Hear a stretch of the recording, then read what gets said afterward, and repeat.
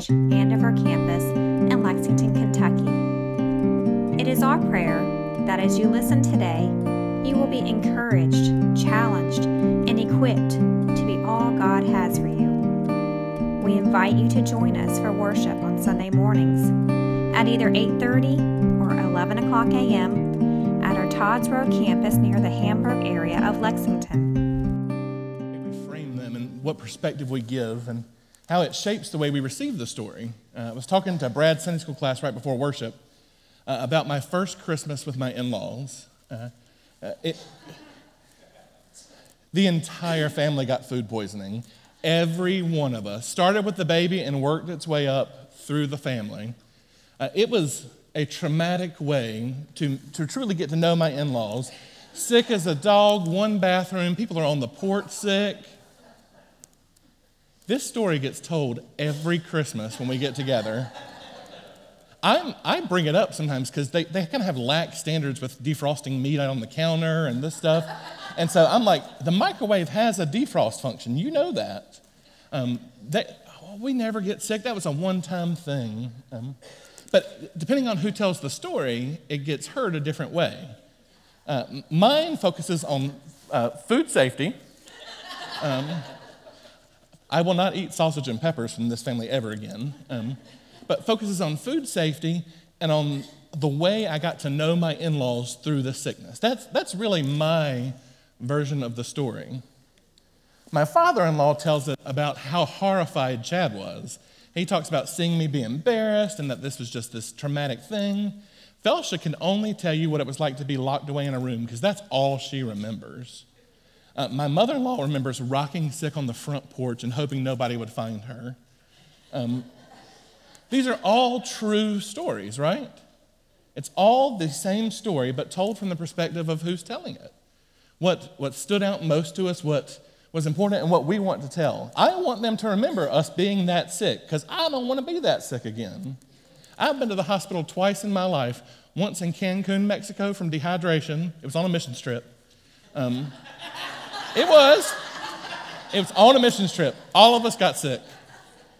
And then at my in-laws for this first Christmas, my father-in-law had to drive me up Sawmill Mountain in West Virginia, sick as a dog, to go get fluid pumped in me.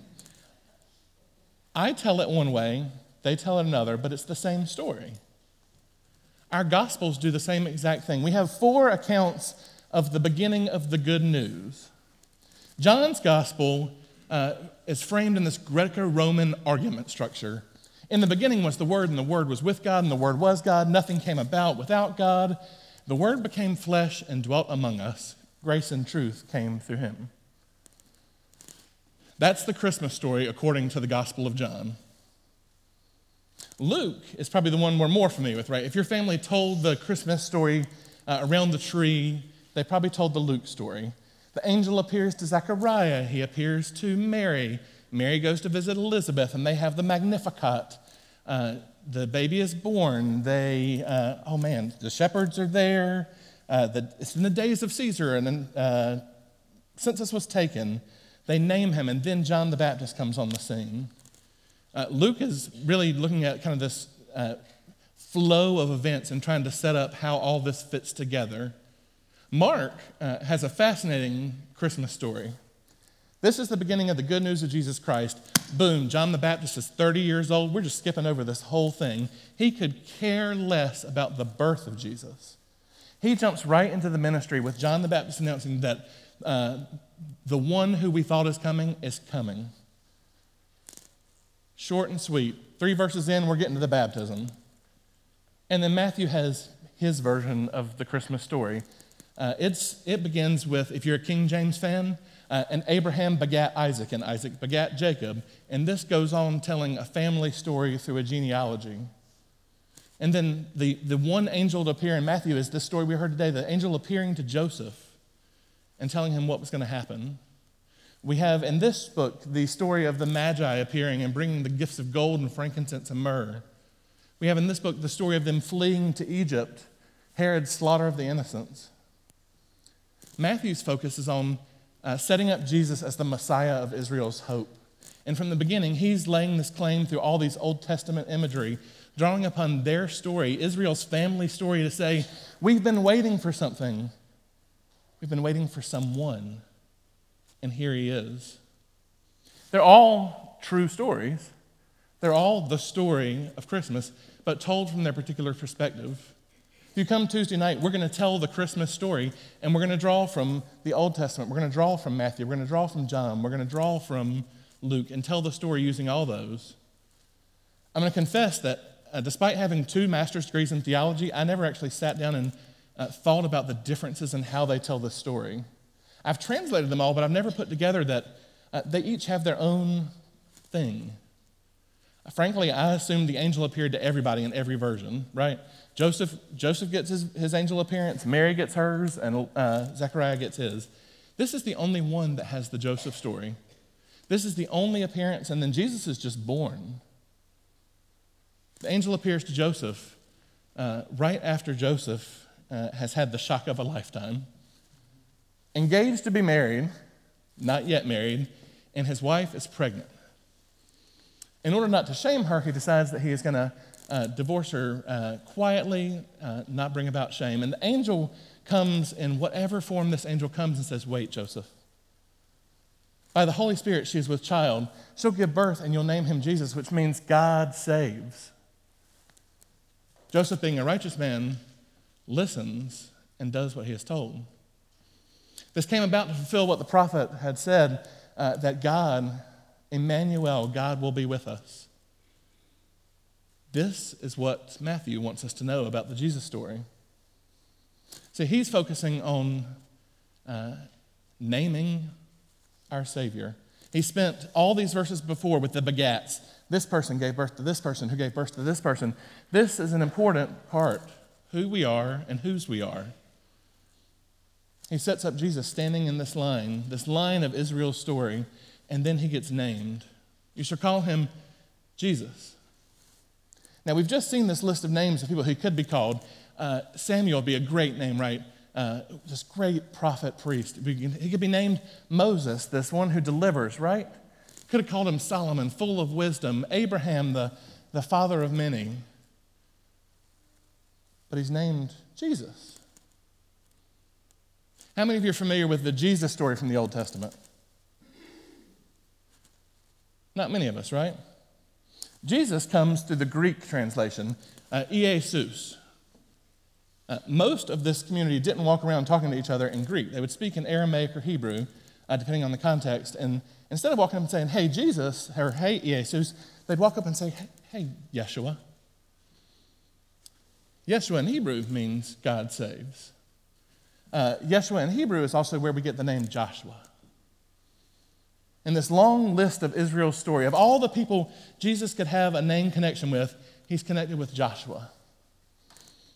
I've loved the story of Joshua for years. He's this feisty little guy who believes that God can do miraculous things. Before he's even the leader of Israel, he's sent out as part of this team of spies to explore the promised land. 12 of them sent out, go and see what it's like. They come back and 10 of them declare, there's no way we can go in. They're too big, they're too strong. If we go in, they will kill us. But Joshua and Caleb say, our God can save us. If we go in, our God is strong enough, we will be victorious, we can take this land. They nearly stone Joshua and Caleb. They nearly run them out of the community.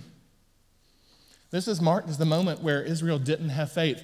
God declares that this entire generation won't enter the promised land because of their lack of faith. But Joshua and Caleb, who believed that God could save them, would. Fast forward in the story, Moses is nearing his death. And he draws Joshua to him and tells him the story of Israel, kind of passes the mantle to him, gives him the law and says, tell the people the law and lead them in. And Joshua does just that. He brings the Ark of the Covenant in front of them, crosses through the waters, and they enter the promised land to a people who are terrified of them, a people who absolutely are defeated by the power of God. God leads them through, and Joshua is an agent of salvation. They receive their land, they become a nation, and they seemingly are blessed by God. All the promises that were given to Abraham now come through Joshua serving with God up front. At every step, God is there through the Ark of the Covenant, leading the people in. When they go to battle against Jericho, the Ark of the Covenant leads them there. Joshua, God saves. Trust God to do the saving. But we know the story doesn't end there. They don't actually capture all the land. There's still foreigners in their midst. And if you turn the page, you turn to Judges, and you see really a fairly dark point in Israel's story. They've seen the promises come, but they know they're not there yet. They're full of good, not full. There's some good judges, mostly bad judges, a lot of terrible judges. And we continue to see Israel turning away from their God. They've seen that God can save. They've seen what God can do in their midst. And yet the promises aren't fully realized until the time of David. When David becomes king, they finally receive all the promises. Jesus, Yeshua, God saves. It's at the same time Emmanuel, God with us. No longer does the human person need the very presence of God through some Ark of the Covenant to lead them. The presence of God is in the person of Jesus. Matthew is bringing together these two streams of the action of God and the person of Christ. Fully human, fully divine, God saving, God with us. Jesus comes on the scene and lives this incredible life, calls these disciples, builds a following, demonstrates that he is in fact God, teaches them what it means to be citizens of this kingdom. For Matthew's focus is on what it means to be part of what God is doing in this new kingdom. But yet, Jesus keeps saying, but it's not all going to happen now. You see, I'm going to die, and I'm going to go away, and this advocate will come, and the Spirit will be in your midst, and you're going to go and make disciples. You're going to teach and bear witness to everything that you've seen. For all the promises aren't coming true yet, but you can trust. Christ ascends. We know from the story in Acts that the Spirit is poured out on the people, and the church is born. A church that's founded on a person who at the same time is God saves and God with us, who's made these promises of what the kingdom of heaven will look like and sent us to be those agents as we wait. We stand in this Advent season between that time when Christ came and made these promises and the time when they will be fully realized in new creation. And our world needs to hear that God saves and that God is with us. You don't have to turn on the news to know that this world desperately needs to know that God saves and that God is with us. But if you turn on the news, you can't help but be devastated at the rhetoric in our world, at the sickness, at the sadness, at the war, at the violence, at everything. Friends, first you need to hear God saves and God is with us. But then it's not enough to stop there. We need to go and tell a world that so desperately needs to hear it that God saves and God is with us. We need to reframe the way we've used this book to beat people over the head that you need to do this to avoid hell. We need to announce that God is doing things now, that there is a kingdom of heaven breaking in and that God will save us today, not just then. God is going to save us today and that God will fill us today. It's not enough to just look for heaven and hell later on as these things to be either gone into or avoided. The kingdom of heaven is at hand. That's Matthew's whole focus, that from the moment the Christ event happened, the kingdom is breaking in, and now we get to be the ones who announce that God saves and God is with us. Easy, right? Go out and tell people who have been beat up by the church, or people who are skeptical of the church, God loves you, God will save you, and God is with you. Most people hear the bullhorn version, right? Change, repent. They're tired of being yelled at by the church. This God who saves and this God who is with us, time after time announces liberation to his people. That in the here and now, God can set you free. Friends, if we would go and announce liberation to people, if we go and announce that he will feed the sick, clothe the hungry, or feed the hungry, clothe the naked, set the prisoners free. I mean, this, if we go announce this, it is compelling. And if we tell people that God will save them today and that God's Spirit is available today, it's a whole different story. But it takes being bold, doesn't it? We're conditioned to shrink back from this message. Friends, I'm going to pray prayers of boldness that this church goes out and declares that our God saves today and is with us today. We can take this hymn by storm with a message of grace, a message of hope, a message of love.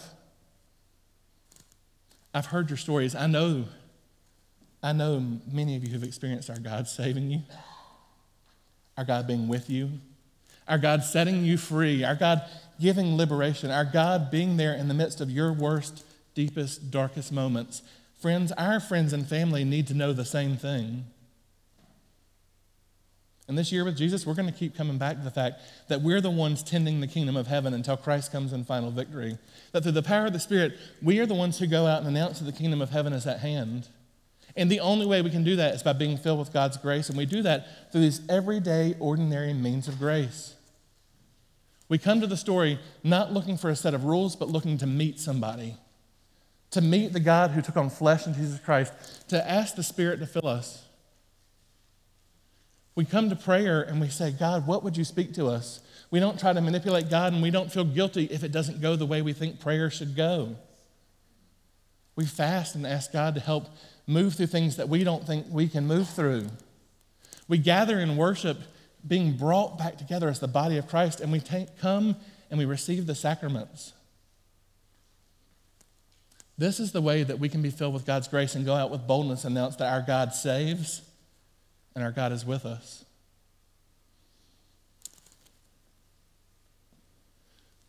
I was with Sean Gladding this week at an event here at the church, and he was talking about his daughter's understanding of communion. We frequently say at the table, we remember. And that's true. We do remember the story, right? We remember the events of the upper room and the events of the Passion Week. But I love the way she told her dad that she understands remembering. That when we remember, we literally remember the body of Christ, and put it back together. As the church, whatever we have done throughout the week comes back together and are remembered as one body. Whether you have thrived this week or whether you have struggled, whether you have almost achieved sanctification or whether you have fallen short of the glory of God, we come back together and are remembered at this table. We come together every week when we come to this table and we say a confession and pardon. We don't ask you to rank your sins. We don't ask you to decide whether you've been good enough or bad enough. We've all fallen short. We come and we confess, and we are all remembered. Friends, would you join me in our confession and pardon?